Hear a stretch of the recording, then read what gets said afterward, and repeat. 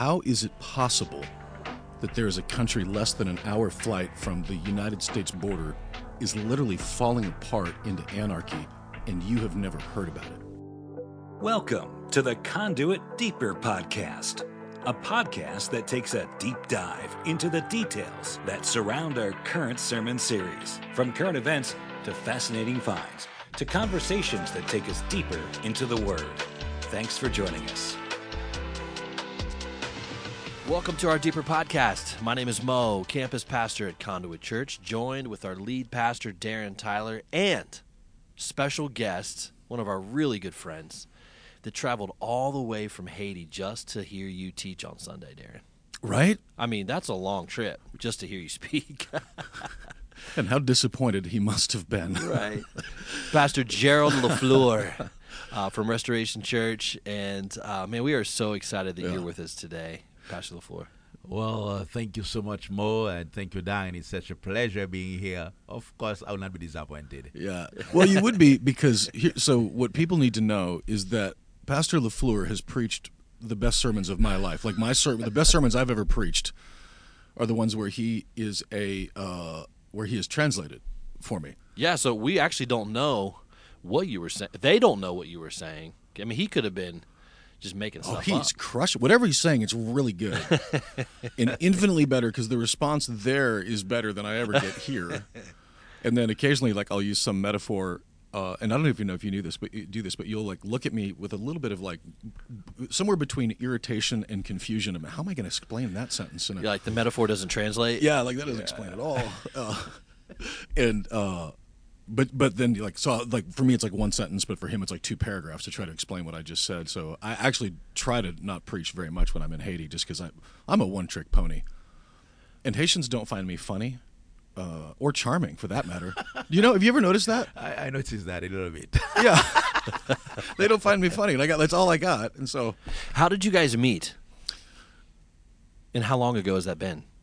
It was 2004. Yeah. It's almost 20 years now. We've been on this journey together. Yeah. When he was not a pastor. He didn't know that he was a pastor back then when I said, "You are my pastor. You're my bishop." The bishop. Yeah. And that was the beginning of a whole ball game.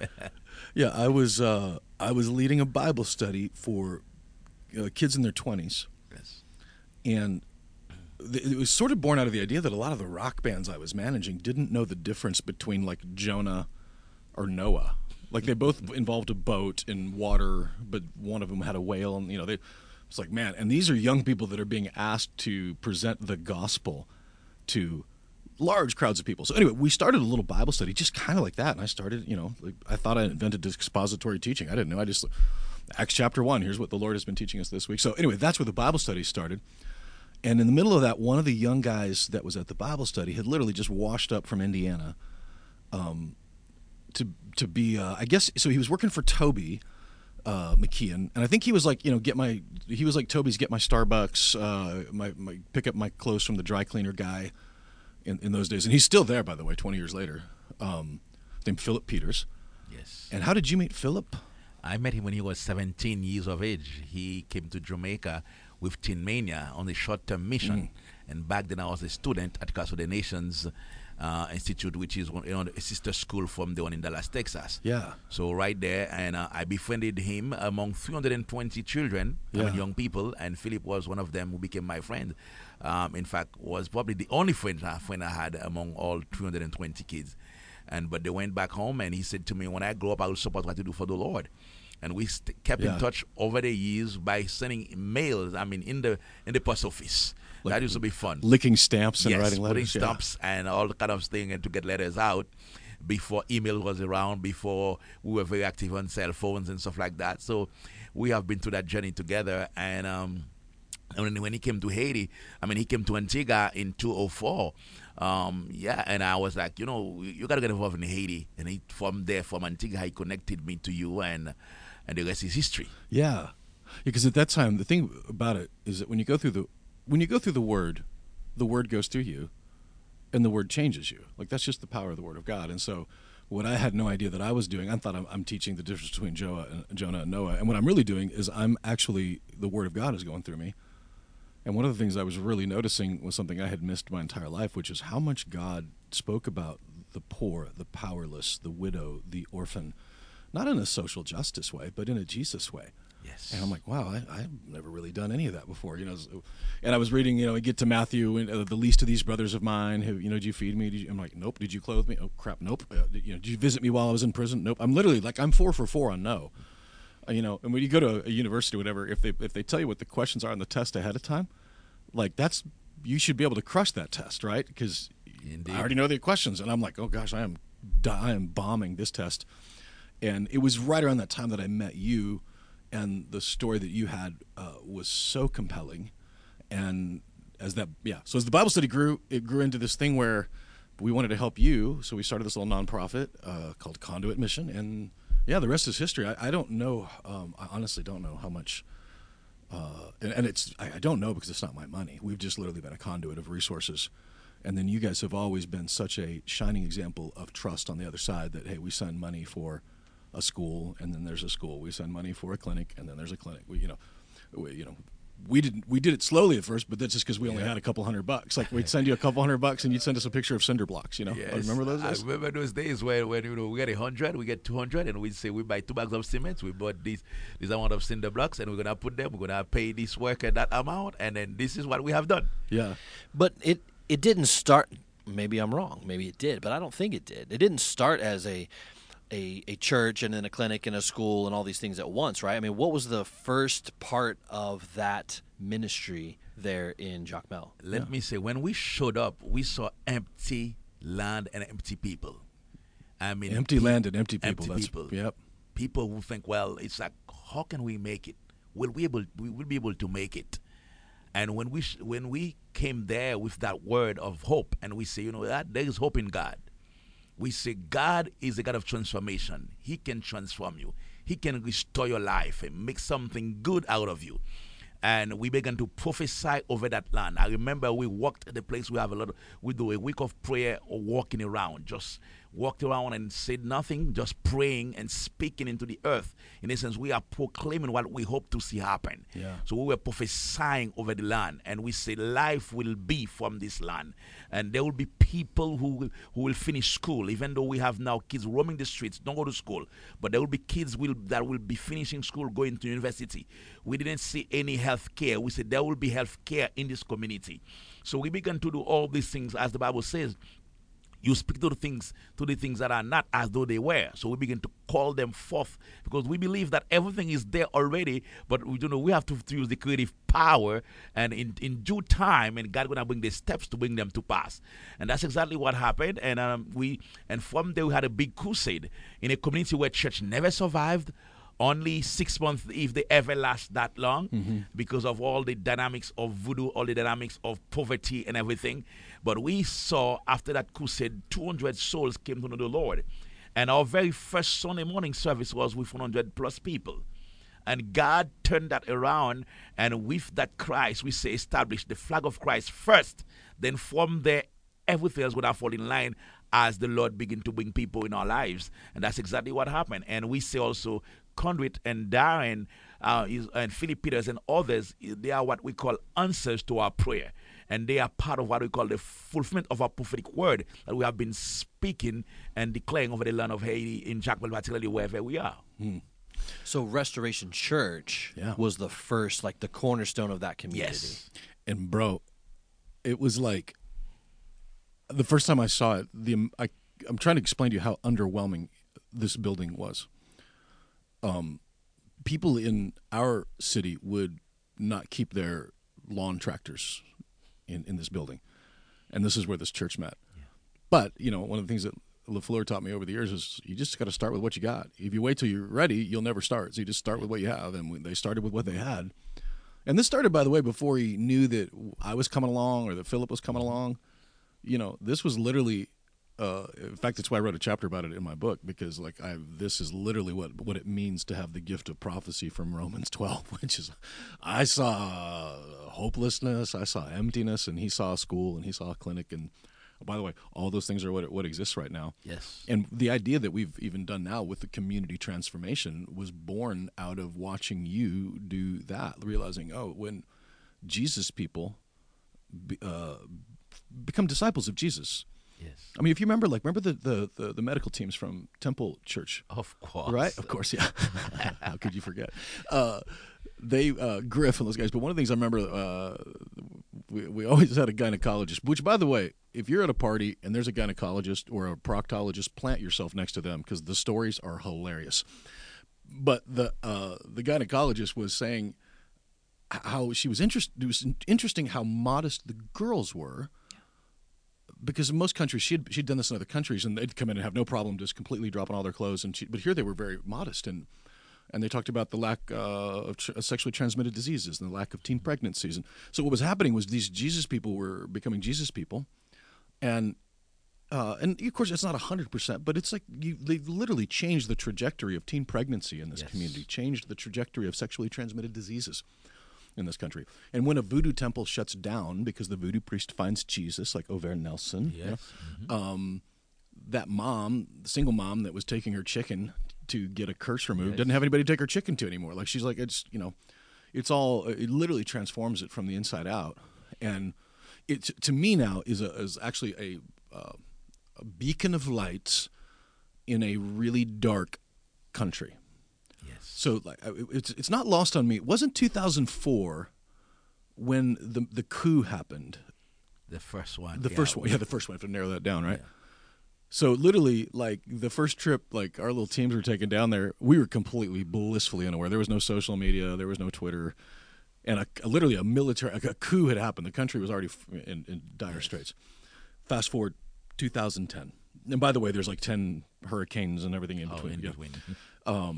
And 2010, this massive earthquake happened, which that was all over the national and international media, and thankfully it was, right? But in the last, it seems like about 3 years ago, maybe 4, because that was COVID was like a leap year, like we just skipped that year. But when school was shut down for a year because of protests and manifestations and like it was already beginning to fall apart. Last summer, the president was assassinated. Drug gangs have now taken over 60% of Port-au-Prince, the city that's literally the size of Los Angeles. 60% of it is now considered completely lawless by. My question for you, Lafleur. So you've lived through multiple coups, hurricanes, earthquakes. Is this the most complicated time in Haiti's history? I actually feeling it right now. I say to me, this is like our darkest moment. Haiti has been through rough time, but in my, I'm only 48, and during my years as a child coming up, we have seen a rough moment, but we say this moment is darker. Yeah. Imagine just the president get killed last year, July. In August last year, we had an earthquake. The part of Haiti that affected the entire the great south of Haiti, which is, 4 different departments affected. It was just everything in turmoil. And then now we have all these bad guys who decided, you know what, we're going to split the country. We're taking over different parts, and they keep taking more grounds, taking grounds. And then they're not making life easy for our people. So food shortage getting a heavy blow, because even though the boats arrive from the U.S. with food, in terms of the merchants are selling their merchandise and bringing their food on the ground, but when you buy, first of all, to leave the port will be an issue because of all these bad guys. Then move from the port to wherever you have your warehouse is gonna be another big challenge. So everywhere you turn is problems, and then the food now cannot leave capital to go to the countryside to go to the people. Whether it's food for assistance from the agencies and the churches, whether it's food from the commercial people. So it's like people get stuck having a really hard time. So and inflation is at the highest level ever in the history of our nation. So when you used to buy something that cost you $3 and now it's $12, so all of a sudden multiplied by 4, it's just hard. Yeah. But the key thing in the midst of all that, guess what? In the midst of crisis, Christ shows up, and it continues to have an army for himself. Yeah. And that's what blesses my heart, myself. In the midst of all the darkness and all the turmoil, Christ has always been the light for our people. And that's what we have as the sense of hope, because when you look at it naturally, it's helpless. But when you look at it spiritually too, and God is changing the order. And we always say whatever happened in the spiritual aspect also affect the natural. So as we seeing the changes taking place in the spiritual things, and we are seeing God is at work. So therefore we believe we are holding sure, we are keeping our fingers crossed. In the time to come, deliverance must come out because of Jesus Christ. Yeah. Which is so, again, that's the prophetic gift right there. Like the vision and the confidence and because I remember when the earthquake hit, I had, we'd been working together 6 years at that point. I was literally getting ready to start a church, which I have joked is the dumbest thing I've ever done.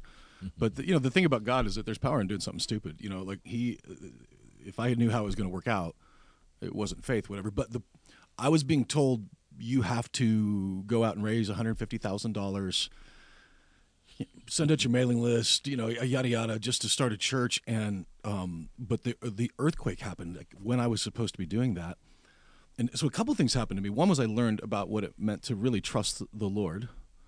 But the other thing was I was, to be honest with you, by that point, I was already pretty frustrated with Haiti as a nation in general because of the corruption in government. And by the way, there's corruption everywhere. I don't know if you've watched the news in the last 24 hours in our country, but there's corruption everywhere. The only difference is our politicians pretend like they're not corrupt. But there was a frustration there. But what I realized as I was watching the news that afternoon, January 12, 2010, I didn't know if you were there. I didn't know if you were alive or dead. I didn't know if Fedney was alive or dead. All I'm seeing is just these. I saw it was was it 8.2? Yeah, it was 7.2. 7.2. I remember seeing it and thinking, this is bad. This is really bad because if you've been to Haiti, the construction in the streets and yeah, I mean a 7.2 earthquake, say in Los Angeles, versus a 7.2 earthquake in Port-au-Prince, very different outcome. Yeah, but yeah, and it is because by the way, it's still bad in L.A. Yes, but in Haiti, like just for starters, the roads like where the buildings the buildings are very close together. I'm telling you, very. So what you ended up with was buildings falling down, but into roads and cutting off access to the rest of the country. So, but what was happening, what I realized in that moment was I didn't have a heart for Haiti, but my friends were there. And when your friends are in trouble, like, unless you're a coward, you help, right? It's just common. It's not noble. It's just what friends do for each other.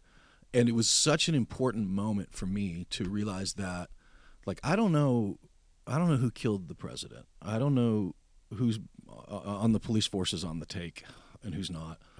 Nobody knows. But I know this, that if you're 5 years old, that is not your freaking fault. It's true. It's just not.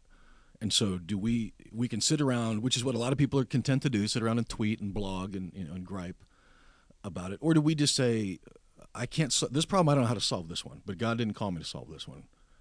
But in this little town of Jacmel and now in Lake Kai and Port Salut, we have friends there.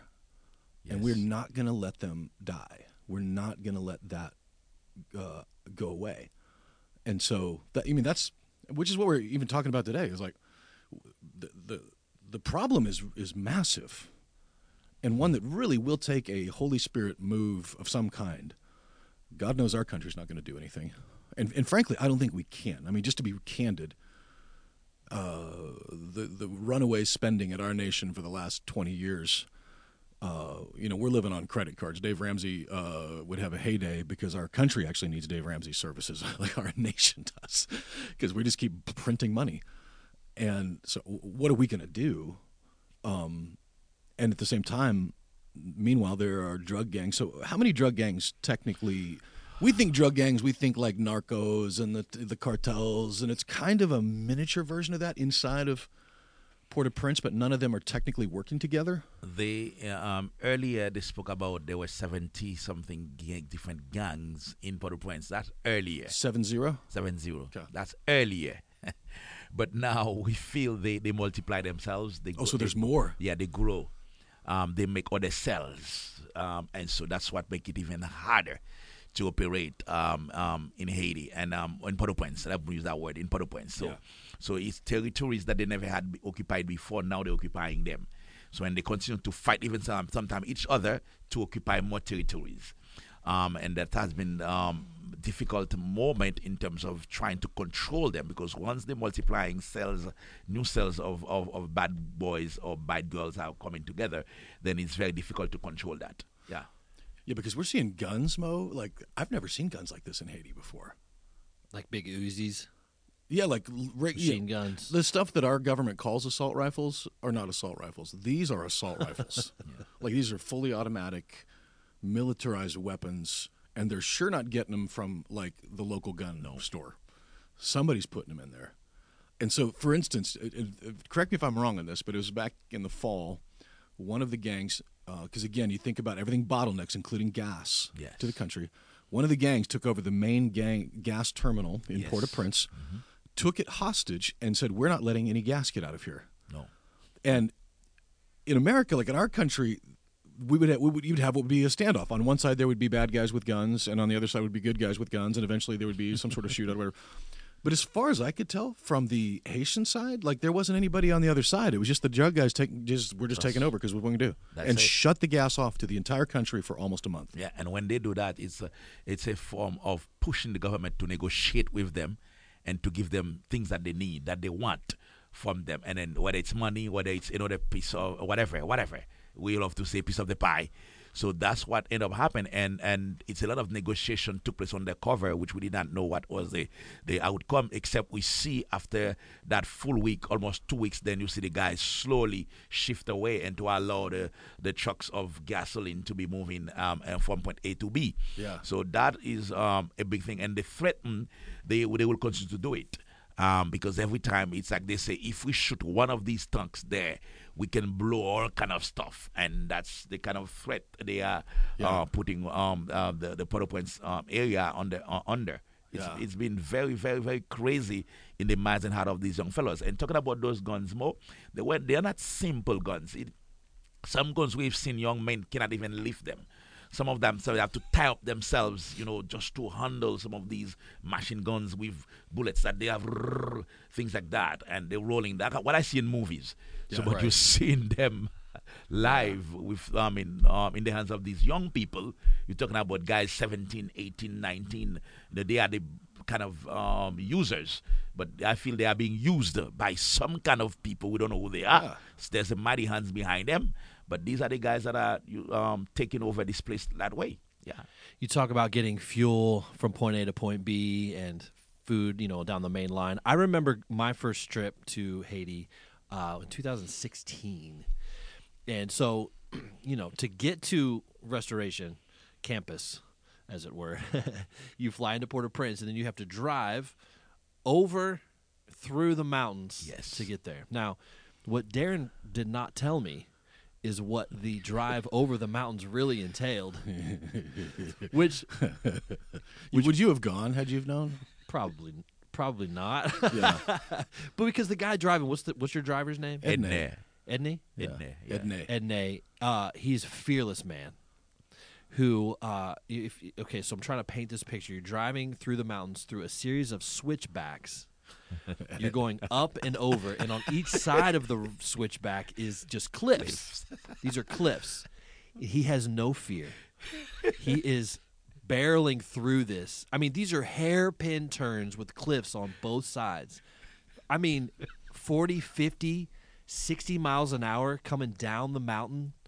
I had never – I was white-knuckled to the seat in front of me, mad. Darren, why didn't you tell me this is what we're doing?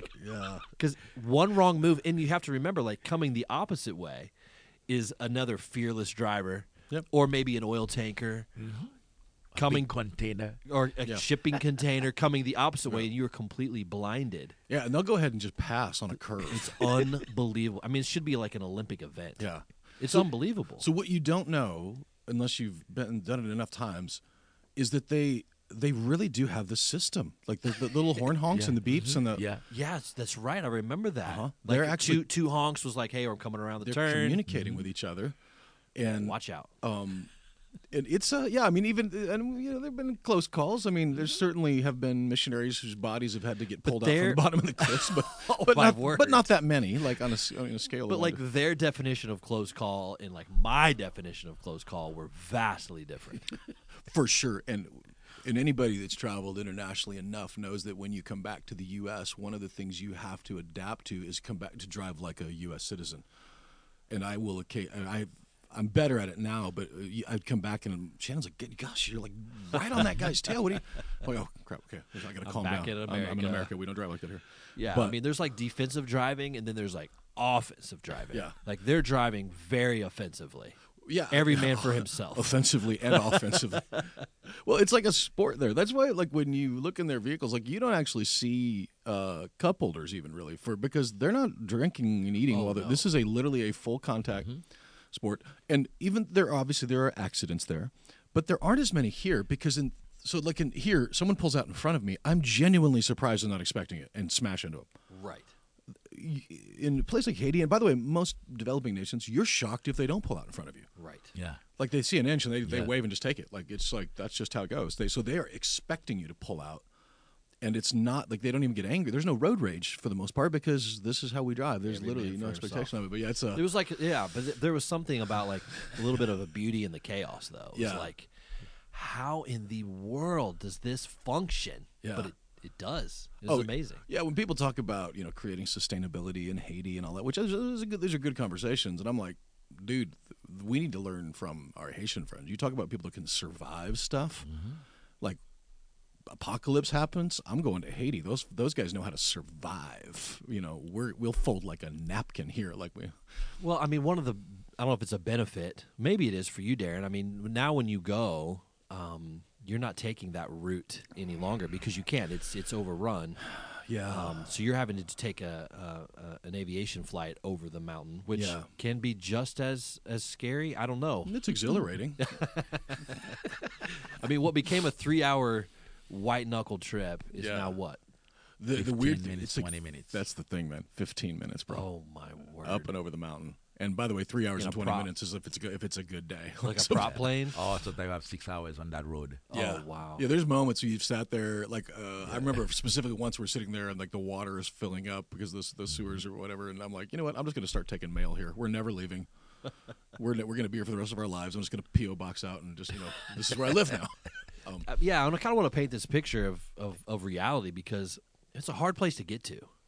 It is. It's not an easy place to get to. It's not like this, this backside of Haiti that's this little resort fly-in and just we're doing ministry there. It's this is it's a hard place. This is a full contact mission. It's like when I hear people that are in Port-au-Prince, if I'm being really honest, like inside a little bit, I'm a little judgy.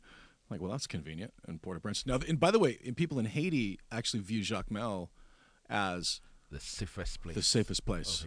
Oh, wow. So, on the bright side, when I used to look at the people in Port-au-Prince with a sense of smugness, well, it must be convenient to only have to drive an hour after you get here. And now I'm like, man, thank goodness. Yeah, no kidding. That God has had us driving all those things. Because right now, what you're right about is that the only way safely to get to Jacmel is on a flight, and the only flight that I've been comfortable taking is Mission Aviation, which is an amazing ministry. Google it. Born out of a missionary story that's a whole other conversation. But and it's these for the most part American pilots who have given up their lives, moved to a place like Haiti, and their job is to get missionaries to the hard to reach places. Wow! And so that's the only safe way in and out right now, and it is convenient that it is 15 minutes. But it is also very frustrating because what that means is that where once there were hundreds of missionaries, now there are just dozens because it's just not safe. Yes, but I think what's also beautiful about that and an incredible part of this story over the past 18 years is the sustainability of the community transformation. So it doesn't – the way things are right now makes it very hard to get there. But the discipleship and the mentoring and the teaching that has happened over now a generation, technically, they don't need us to come. 100%. For me to go right now, the main reason is for them to know they're not forgotten. That's right. Yes, indeed. Exactly. They don't need me to fix anything. The for them. friendship, the encouragement of that, the bolstering that happens when you do arrive, to say, man, we believe in you. We've got your back. We're here to support you. But this the Bible school and the mentoring that has happened, the discipleship. Now we have how many churches have branched out? We have of? about 5 churches. Yeah. And then right now we are working with another ministry in Lagunav, that's another island, and we are sending our guys over there as a support system for that other ministry called Celebrate Jesus, which is with Gift of Love International. So they are in Lagunav, that's another part of Haiti. So our guys are taking a bus, go down to Miragua and catch a boat. And they're getting on the boat. They don't even get on the plane. They got to get on the boat. On the boat, yeah. Does this boat involve oars, or is there at least a motor on this boat? I don't know. A little speedboat. Oh, okay, good. Because sometimes you go by and you see these boats, and they're literally like a rowboat. You know, but they're fishing from. A little speedboat, and it's similar. It's just a little whatever, and they put engine on it. So they take them about 45 minutes to an hour on the sea. Like it's open ocean. Yeah, like you're not like ocean. going across the lake at Tim's Ford. Like this is an ocean. Open ocean. To go through for 45 minutes to an hour. Wow. And these guys get on that side, and then they get to get a motorbike taxi. That will take them another hour drive on bad roads, of course, to get on the other point of, because they go to a place called Pointe à Raquette, and they get the bike from there to go to what they call Ansagale. Yeah. So it's really pretty much a kind of, just as you said, it's a whole production to get there. Yeah. But our guys are excited to bring teaching and bring ministry support, worship experience, and so. Because one thing about Haiti, even though we're going through hardship, but we just love to praise our God. Those of us who know God, and if you're serving the devil, you praise your devil, whatever. If you're serving God, you really they're praising you something. praise your God. Yeah. I know. So What I think is so awesome, though, is like here we are almost a generation later in time and investment and in hope and encouragement that Haitians are now discipling Haitians. yes, Yeah.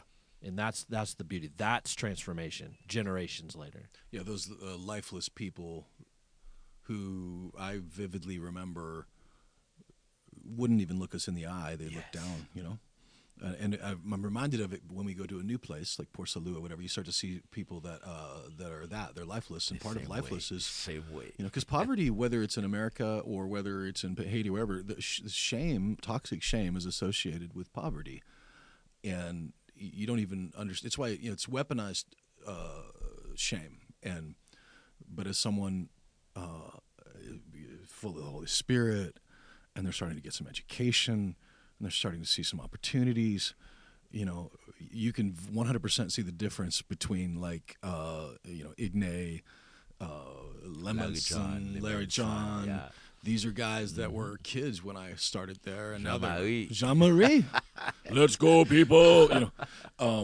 They now not only look you in the eye, they are colleagues. They're not. I'm not there to save them. They're not there to save me. We are literally colleagues working in the kingdom of God together. Let me ask you this question: conspiracy theories. Your president was assassinated. Yes. Last summer. Okay. To date, nobody has been pinned down. Has been pinned down. They've arrested upwards of 30 people from Colombia, the country. In the middle of all this, China has begun to flex their muscle like they are in other developing nations. One of the things that it could be a coincidence, but it was not lost on me, was that of those guys that were there that night at the palace who said they didn't even know they were there to assassinate a president. Yeah. Some of those that got away initially went to the Taiwanese embassy. Of course, Taiwan didn't receive them, whatever. But there's a little bit. Was it just coincidence that they happened to be at the Taiwanese embassy, or if these guys were funded by China, are they going to Taiwan thinking they might get some safety in it? I don't know. So that's my deep dark. Alex Jones. Did China assassinate the president of Haiti? But what do you think? When people are talking about, you're talking with your friends, you're sitting around the cafe or eating a fish on the beach, whatever. What do you think happened? We don't really know all the dots, but all we sense this assassination took place because of conspiracy from international community. Is that code for the United States? You're safe here. We feel United States have a hand in it. We feel also other players that are partners of USA have a hand in it. Because and that's the reason why it is hard to discover who did it. Because it requires a lot of money to cover up those things that they are trying to cover up, that people don't talk, and we also feel we are what I call the wounded forsaken by our own, because we feel America should have been a friend that has been a friend over the years, and we feel they are forsaking us. So they only pay attention to us when disaster. And after a few months or a few weeks, the disaster is over, then all eyes turn away from Haiti. Yeah. So we are left on our own, and the bad wolf can come and eat us up. But if your friends continue to watch around, or to continue to pay attention to us, it will be difficult for the bad wolf to come and eat you up. So Haiti is like that right now for us. We feel the president would never been assassinated if mighty USA, as a friend, remain as a good friend and partner, and value the life of the Haitians the way they should, the way they used to. Even though some generations might say different. They might say, well, America has always been a traitor, as in terms of the political aspect of things, and so Haitians put it that way. In conclusion, the international community conspire against our president and assassinate him. And they say, and then if you notice also, there were about 5 presidents died who were very much against the whole COVID situation. Yeah. And our president is one of them. Haiti, when you go, we never had a COVID issue. We never, and we refuse to accept that we had a COVID issue. Yeah. When you look at the Tanzanian president, and so he died too mysteriously, because he too was one of them who refused to accept that they had a COVID issue. Yeah. And I can go on and on and on. And in history, we say there are about 5 of them who just died like that. He was the most brutal one. The others just died, but this one was brutal. So we feel strongly there are some mighty dark hands in that killing of the president, and so, but we tell them God was there watching. We may not know who, but God has seen the hands. God has seen the people, the brain man behind it, and you name it. So that's that's the talk among us, those of us who are learned people of Haiti. Yeah, isn't that interesting? Because that's what we were watching from here, and I've joked a few times that Haiti got 99 problems and COVID ain't one. Like there's a lot of problems in Haiti, and occasionally you would see some legacy media article like the mystery of why was Haiti not stricken by COVID sooner? Like what? This mystery of what and the reality is. The same is true of Tanzania, of Uganda, and all these other developing nations. And I think the main reason is the average death of COVID remains in the early 70s. The average mortality for someone in Haiti is 58, 60, much younger. And the point is it's actually sadder than what the white coats are saying. It's sadder because the average mortality rate, that by the time COVID was a real threat to somebody, they're already dead of a natural cause from extreme poverty. It's actually 45 to 50. Okay, so 45 to 50. So and you've got young people that are fit. There's not an obesity problem for the most part in there. It's all of those morbidities with COVID weren't there. But then, by the way, the president of Uganda is alive and well and thriving because he embraced these policies. One country away, Tanzania, that guy dies. And by the way, Tanzania's death toll from COVID and Uganda's death toll from COVID, no different. The only difference right now in Uganda is 30% of their children did not go back to school, because of these restrictions put in place by privileged white coats in Europe and the United States. So it's interesting. So we're looking out from the outside in and going, okay, what was the no question there's some sort of a conspiracy in play. The only question was who and why. And one of the things that Jovenel Moise, is that how you say his name? Right. Haiti was one country still on the planet that recognized Taiwan as a country. Yes. And as we've seen from John Cena in the United States, whatever that, China frowns upon that. It's just interesting that that's back in the news again right now. And it was an idea that was never explored. And if anybody in the international community is just hammering COVID policies, it's China. Like hammering it in their own countries. They're still locking down entire cities for no reason at all.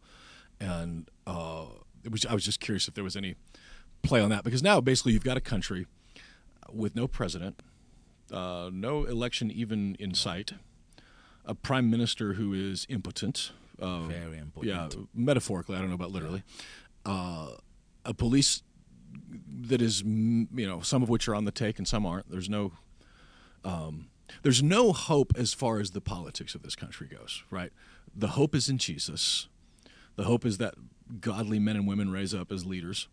And the hope is that, like, the Bible Institute, the school in Jacmel, the school now in Port Salut, and other brothers and sisters there are still continuing to disciple. Because, the truth is, it's David Platt, and I say it probably too much, but the easy places are taken. And I used to think of Haiti, I was so naive. I used to think of Haiti as an easy place, and I realized in hindsight, it was actually always been pretty hard. Maybe I was thinking because it was such a short flight, but eventually I'm in reality going, that was a lizard that just crawled across my face. This is not an easy place. While I'm sleeping, like, that was a lizard. But it's a hard place. But Jesus is needed in hard places. And, for us, we've got to continue to help. Like, when I think about the immediate challenges, it's obviously food and food security. Yes, it is. I wish there was a way to explain this that made because if you haven't been, it's so hard. But literally everything bottlenecks into one place. Port-au-Prince. All the food, Port-au-Prince, all the gas, everything goes there. And then from there it goes out to the rest of the country. But it's not like there's like multiple roads. So like if the main road to Chattanooga was shut down where I live, there's like 17 different back roads we could take to get to Chattanooga. That's not how it works. Not in Haiti. Not in Haiti. There's one road out, and these gangs have blocked these roads effectively so that if you're sending in supplies or food, they're literally standing there demanding ransom for the supplies or just stealing the supplies straight up. When that earthquake happened, the Samaritan's Purse had to literally use military equipment to get their equipment to Les Cayes because they couldn't safely get it through Port-au-Prince. Which is why now gas is more expensive. It's why food is more expensive. Yes. And yet our brothers and sisters there still get up every day with children, with hopes, and with dreams. So I feel like what we're in right now is a survive until we can thrive moment. Like, this is the journey we're on. We're going to keep looking towards a thrive. But right now we got to survive. We got to keep our friends alive, which is food, water, medical care, and education, by the way. Yes. Keeping those kids in school is very important. Very important. Not just it is for the future, but even for now, because a little girl who's not in school, she's at risk for sexual assault. Very much. At risk for trafficking, at risk for abuse. So keeping her in school, that's why I'm literally furious at shutting down internationally schools. I don't know. If someone asked me who I'm mad at, I don't know who I'm mad at, but I know who I'm mad for, and I'm mad for kids whose futures were stolen. So we got to keep these schools open. And right now in Jacmel, we got Restoration Academy, which is how many students right now? We have almost 400 students last year. So this year, this new academic year, we believe we're going to have almost reach 450. Because we are opening for new kids to come in, and we just get also the result for grade 9 examination. That's an official examination in the entire nation of Haiti, and we have 100% our kids made it.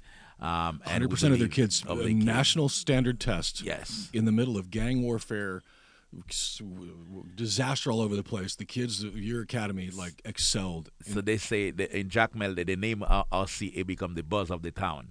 Because because we really doing well, So we believe we might have around 450 kids for this new school year. Yeah. And these students are what age? Just elementary? No, we start from PK1, which we call the Little Peanuts 2-year-old. Little Peanuts, cute. Yes. Because in our community, as I said before, we never had schools that are starting so young. The kids, when they get to 7 years old, they go to school, or 6-year-old, if they happen. And the first child we put to school was 12, never been to school before.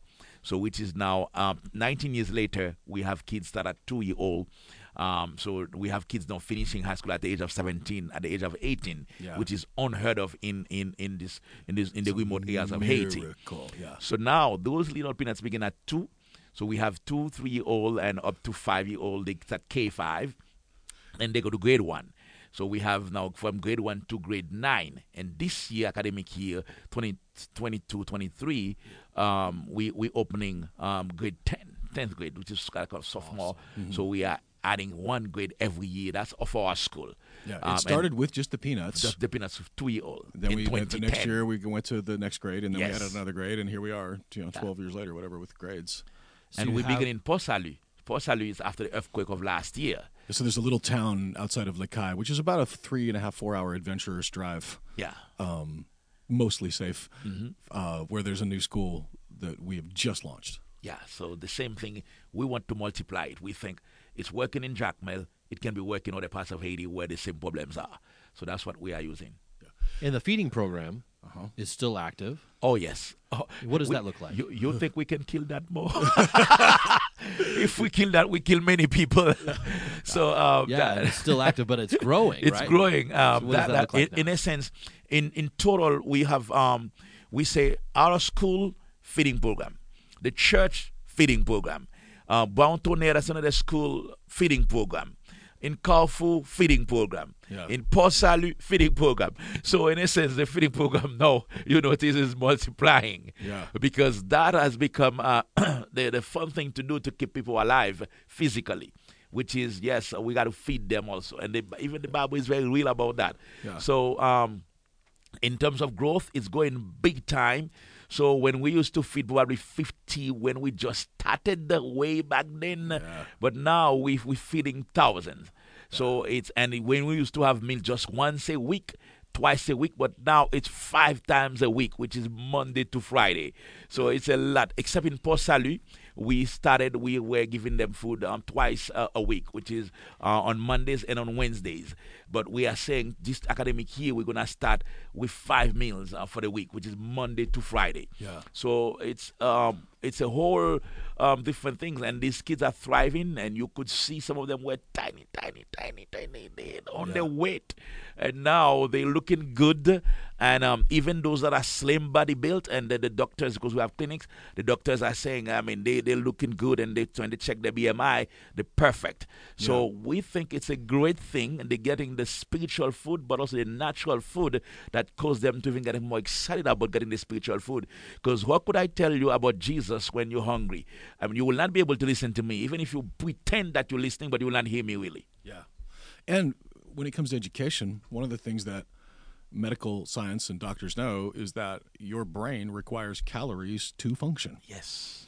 And a child who is undernourished means their brain is undernourished in the same way that their muscles and their arms but their brains are undernourished. And so it's one of the reasons the amazing level of education, the class level of the teachers that you've hired, and also that they're getting food that actually feeds their brain physiologically, puts them in a position to excel for the future. And we can't, you're right, we can't quit it. We just can't. And it's getting more expensive. And there are moments I'm looking at this map going, dear Lord, like what, how do we even do this? And the answer is we just keep putting one foot in front of the other. Like we just keep serving one the food step at a time, and trusting that Jesus is going to provide. And, in America, it just sort of it goes against everything we know, because you're supposed to put a 10-year plan in place and then execute the plan. And great. But when you're in a country or a place where I don't know what next year is going to be, how do you plan for 10 years if we don't know who the president's going to be? We don't know if everybody's going to speak in Chinese in 10 years. We don't know if it's drug gangs or whatever. But we know right today the right thing to do is these children are hungry. These children need an education. And a transformed community, even in the middle of a dark place, the idea is, I think, discipleship like that can literally change a country from the inside out. I strongly believe that. Yeah, it's a long play. It's a long-term investment. But Jesus didn't call us to go and transform nations. He called us to go and make disciples, which are transform people, and then just let the transformed people do what God has called them to do. And, of course, the hope is that they would transform their nations. Yes. We've seen it in places like Uganda. We've seen it in places like West Africa. And we see it in America, And we've also, by the way, seen the results of what happens when a godless society. And it's not lost on me that the Haitian country was born out of the slavery from a godless nation. A lot of people don't realize this, but France at one point, they were so godless for 100 years. I have to Google this to remember exactly, but there was a long period of time where they eliminated the 7-day work week and made it 10-day because the only place you can justify a 7-day work week is from the Judeo-Christian background. And, by the way, destroyed their economy in the process of 10-day work week. Turns out God knew what he was doing when he designed the 7-day work week. But when you throw a godless society over a group of people, what they did to the slaves that they unjustly and cruelly and mercilessly treated, and I actually respect to the New York Times for even reporting this. Once you guys overthrew. Somebody did a head count at some point going, man, these French, there's way more of us than there are them. And these guys sit around like drinking hot tea with their pinky out. We could take these people.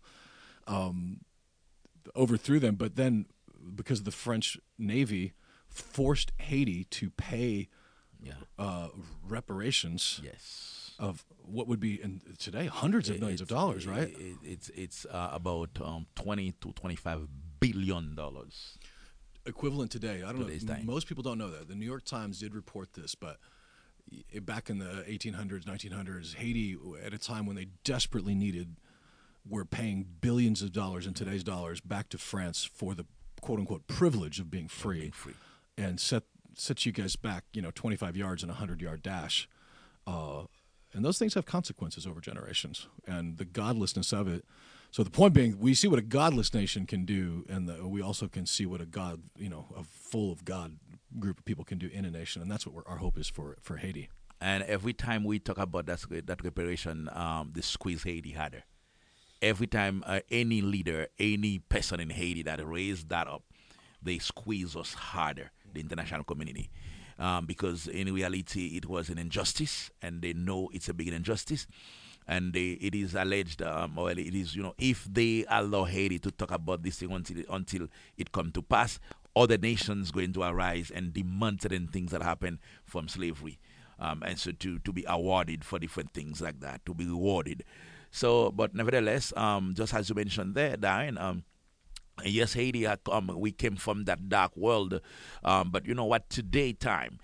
If you take away all the Christian agencies, you take away all the Christian churches, you take away all the Christian schools and everything, you name it, Haiti will be at the doomest.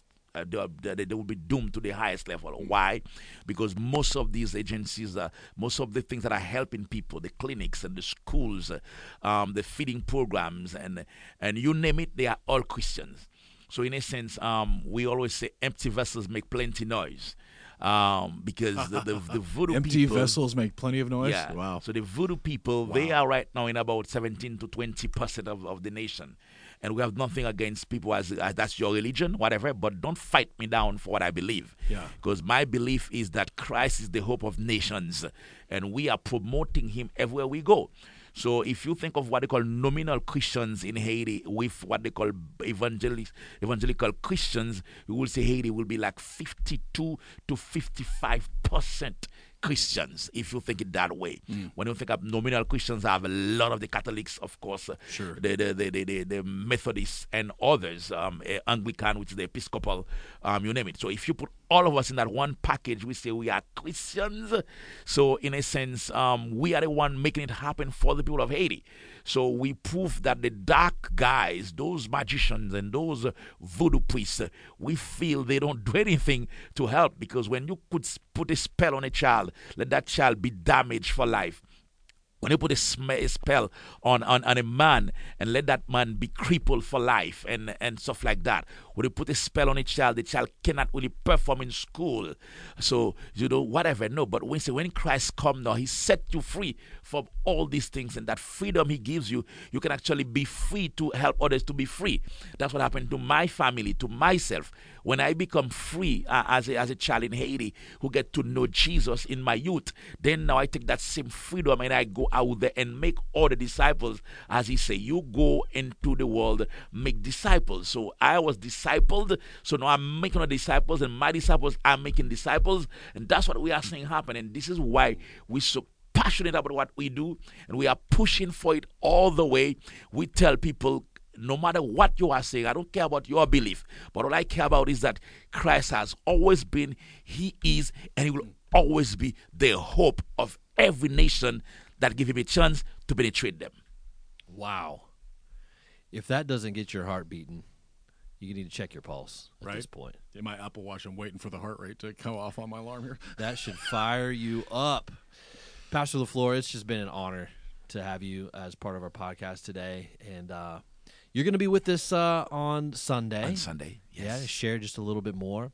And perhaps you're listening. This is the first you've heard about the work that's been taking place in Haiti.